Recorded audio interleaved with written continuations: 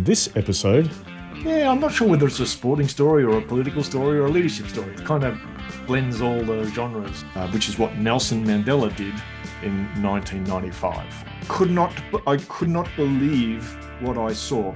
And he just started crying in this interview that this thing of reconciliation was possible, that demonstrated to the nation that his commitment to this Rainbow Nation. Excellent. All of a sudden, you've got international sport happening again in your country. That's not enough to say. Sometimes you need to do.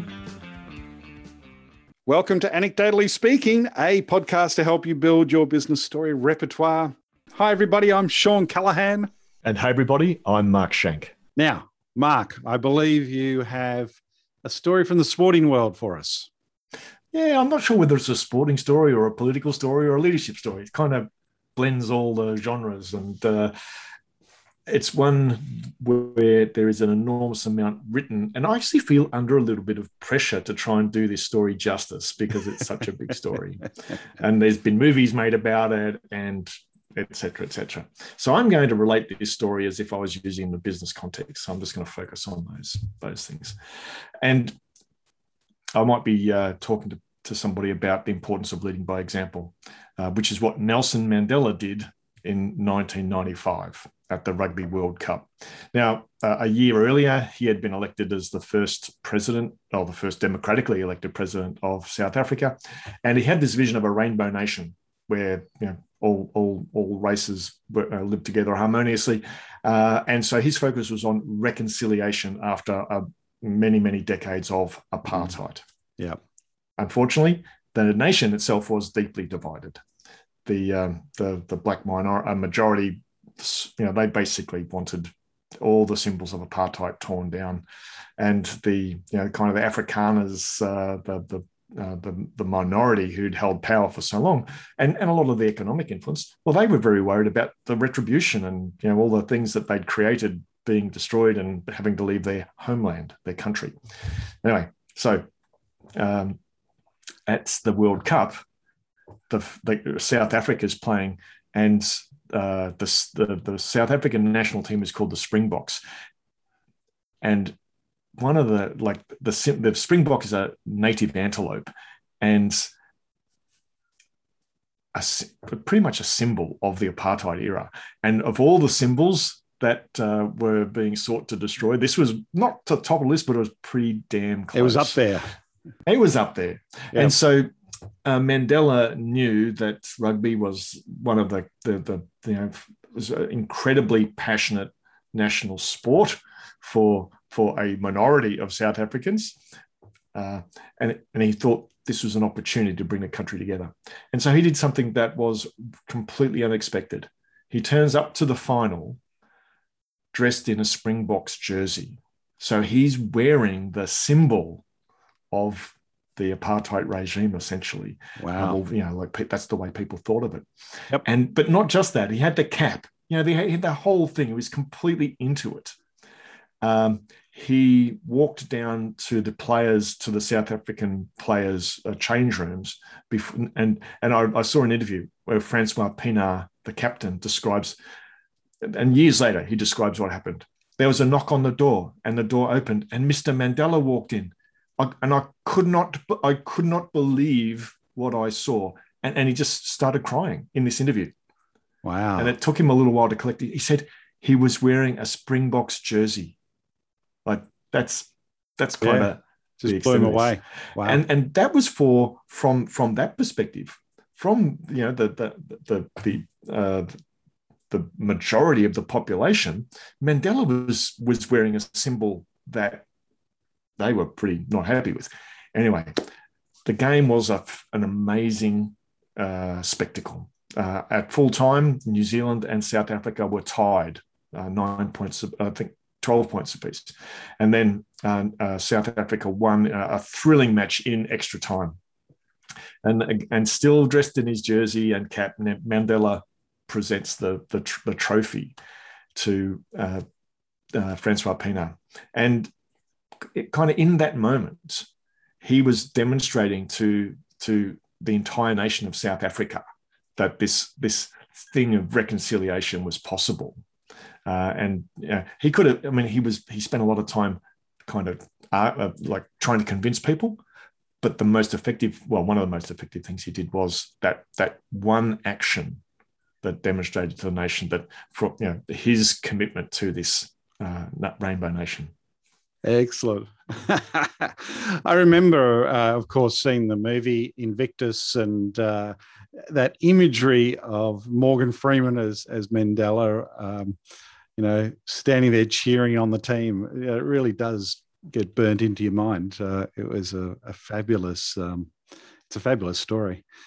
The picture I've got is the picture of Mandela in the stand, sitting in his seat in the grandstand. Yeah, that's the picture I've got too. Yeah. Yeah, and he was decked out definitely as a full-on fan, wasn't he? Totally. Yeah, it was. Yeah. He went all the way. He went all the way on it. Yeah, and it was and he was surrounded by suits, which was that's right. The contrast was pretty stark. And of course, if I remember correctly, I mean, was that one of the first tournaments after the boycott? I mean, pretty much. So it was.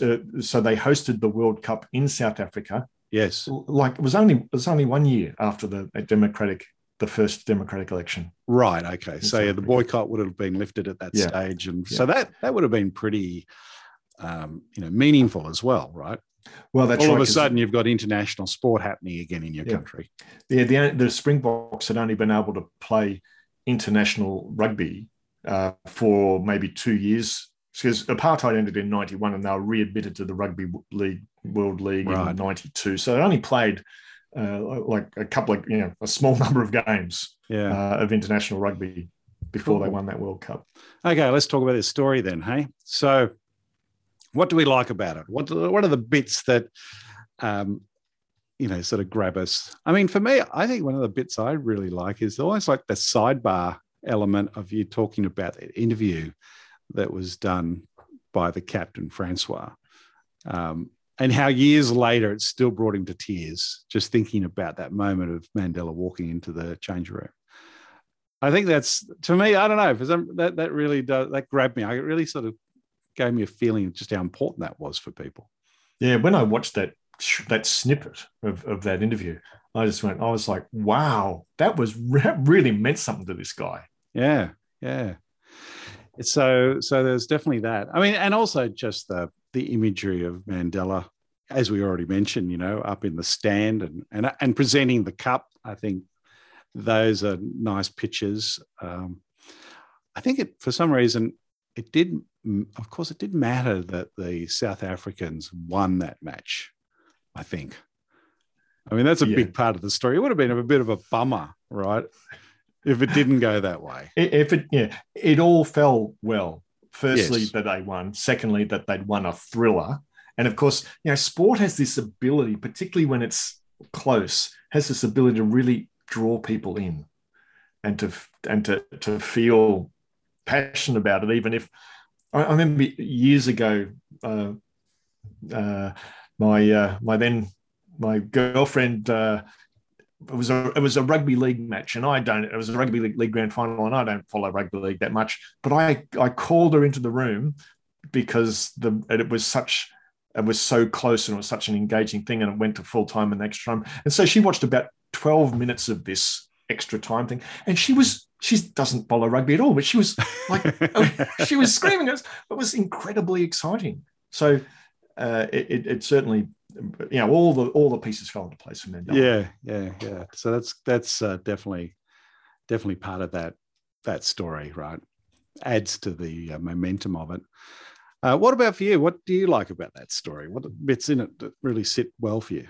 Well, I guess as I was doing the research, I was understanding just how bitterly divided the country was, and how the Springbok and rugby was kind of a symbol of that division. Right. And so I hadn't fully appreciated the I guess the magnitude of Mandela's what gesture. That meant. Yeah, of what that meant. So that's why I kind of spent just a little bit of time talking about that division, because for me, that's important to understand what was at stake. Yes. Yeah, it wasn't just like him turning up, to a popular event, following a popular team wearing their jersey. This was a statement. Yeah, most definitely. I tell you, one of the questions I had in my head as you were telling it, especially right at the end, I was just wondering, and I don't know the answer to this, but has South African rugby union changed in terms of the makeup of a team? Is it more a rainbow nation in their football environment? Do you know? Well, it is more, but not. A lot of people kind of criticise how it's not much more. Right. But having said that, the South African captain of I think it was their 2019 World Cup victory, team, right? Was a black man, right?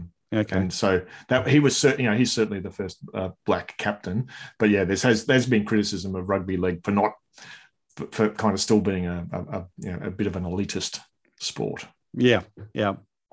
Interesting. Okay. Well, what would we do? What would we suggest if we were going to try to improve this story? Anything jump to mind for you, Mark? Well, practice it first. So as we did, because when I told it the first time, I included a whole bunch of stuff that didn't really add to the business value of the story. For me, it was really interesting, but didn't add to the kind of business that's right. application of the story. And in fact, the suggestion I made was, hey, how would you tell that to a group of business people around a table? And it kind of just crunched down the story a bit, didn't it? So I think that's a useful test. I guess the only thing I would be thinking in terms of tweaks, I'd like to hear. We sort of heard a little bit from the perspective of the captain, but it would have been nice to hear a little bit, almost like a little bit of a dialogue from Mandela. Like there would have been a lot of points where, a lot of times where he's commented on the importance of that. I think it'd be nice to get that in there. Because he came up with the one team, one nation. Was right. The way he described it. Mm-hmm. Yeah. Okay. Good politician, to come up with a nice catchy phrase. But it'd be good to get a little bit more of that in there. But no, that was a good one. I reckon we'll put that one in the story bank for sure. Business applications. Yeah. How would you use it? What's the business point? Leading by example. That's not enough to say. Sometimes you need to do. Yes, and it's sort of like this idea of story triggering that we talk about. He triggered stories by doing that action. It was something so remarkable that people had to remark on it. I think that is a big part of it. Yeah, that's right. And everyone did remark on it. Like pretty much, I would think every South African had a view. Yes, on that. What was going on there? Yeah, right. A movie was made of it. Books have been written about it. Definitely a remarkable thing. Yeah.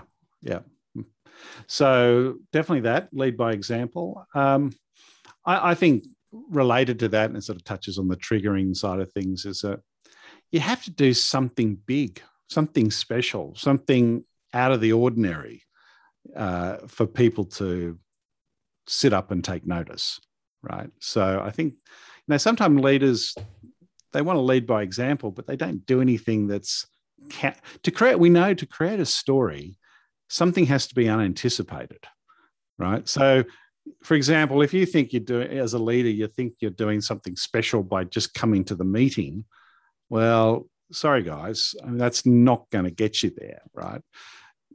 What can you do that's above and beyond that?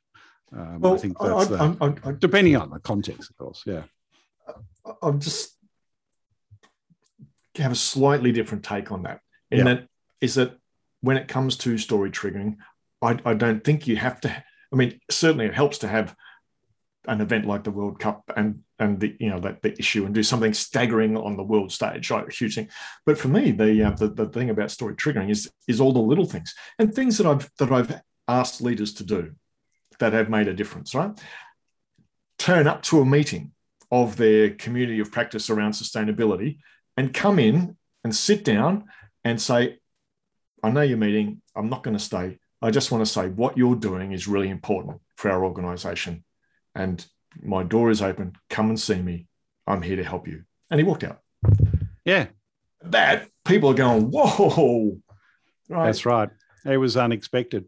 Totally unexpected.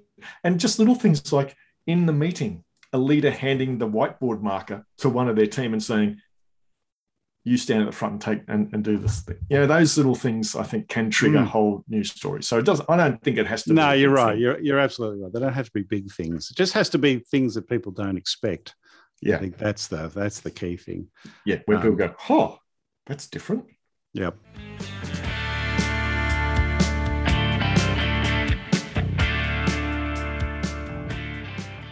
Good. Okay, let's give this baby a rating. I think for me this sits above my ordinary. It's a story I guess, told easily, makes a nice point. I'm going to give it an 8 out of 10. A solid 8. Oh, that's good. Now I don't want to be swayed by the international significance of this, like that it's this huge story. I'm still going to maintain my business usability focus when I give it a score. Right. And I mean, it is an amazing story and I love it. But in terms of usability, there's only a couple of business points that I can really see that we could make with that story. So I'm going to give it a 7. Standard 7. That's the normal distribution. The normal distribution for ages. I've been trying to avoid it. I know. You've done well. I was chatting to a friend of mine this morning. We were on our morning walk, and we were just talking about in a meeting the rhythm of stories that get told and how, in some ways, you sort of have to. We were both sort of feeling that you had to start with the small stories, and then you get the permission, if you like, as you go through to tell a bigger story, towards the end. And I think, for a lot of people, depending on the context, this could be a really small story, right at the beginning. Like let's say you're having a meeting and you are talking about,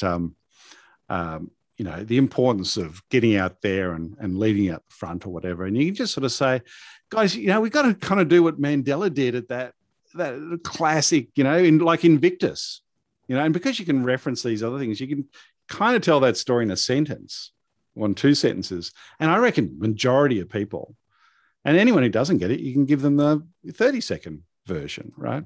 So I think there's that's one of the great, features of a story like that. You give a different lengths. Yeah. Yeah. And just picking up what you're saying about starting with a small story. Yeah. Potentially I could start that story by saying, I saw an interview of Francois Pienaar, who was the captain of the Springboks, the South African rugby team that won the 1995. And this is years later. He describes before the game when there was a knock on the door of the change rooms, and Nelson Mandela walked in, and Pienaar and just tell that little story. Yeah. And this is years later, and he still cries. Now, what was it about that moment that was so significant? Yeah, that's right. Exactly. And then you lead into it. And in fact, then you have on your hands a kind of a mystery story. A mystery story. Exactly. And we know how people love a mystery story. And in fact, just the other day, I was rereading Robert Cialdini's paper that he wrote on mystery stories. Yeah, you shared that. Thank you. Right. That's it. I'm rereading it as well. It's a great read. And so, just by starting your story with a conundrum, something weird went on, and then sort of saying, well, it could be this, but no, it's not that. It could be this, but no, it's not that. This is the answer, And then you get the listeners engaged in the process of working things out. And it's, I think in that paper he sort of mentions that, he was talking about in the context of teaching students at university so that they'd be interested in the content, right, that he was sharing. And he was saying it's interesting, if you had a university student watching a mystery, sort of movie, if someone spoke next to them, they would shush them, because they need to get all the data and all the facts to work out what the mystery is. He sort of says he wants that dynamic inside the lecture theatre, where people are so intent, they want to know all the bits, because if you don't have all the bits, you're not going to be able to work it out. And so it's sort of another level of meaning, I think. So, yeah. So the more I think about it, the more I think that's a really good way to start that story. I think so. Yeah, that would be a cracker. Yeah. All right. Let's delete this podcast and re-record it. Starting. Oh, that's good. Well, guys, that's fantastic. I think we'll wrap things up. Thanks, everyone, for listening in to Anecdotally Speaking. Of course, tune in again next week. We'll have another episode for you on how to put your stories to work. Bye for now.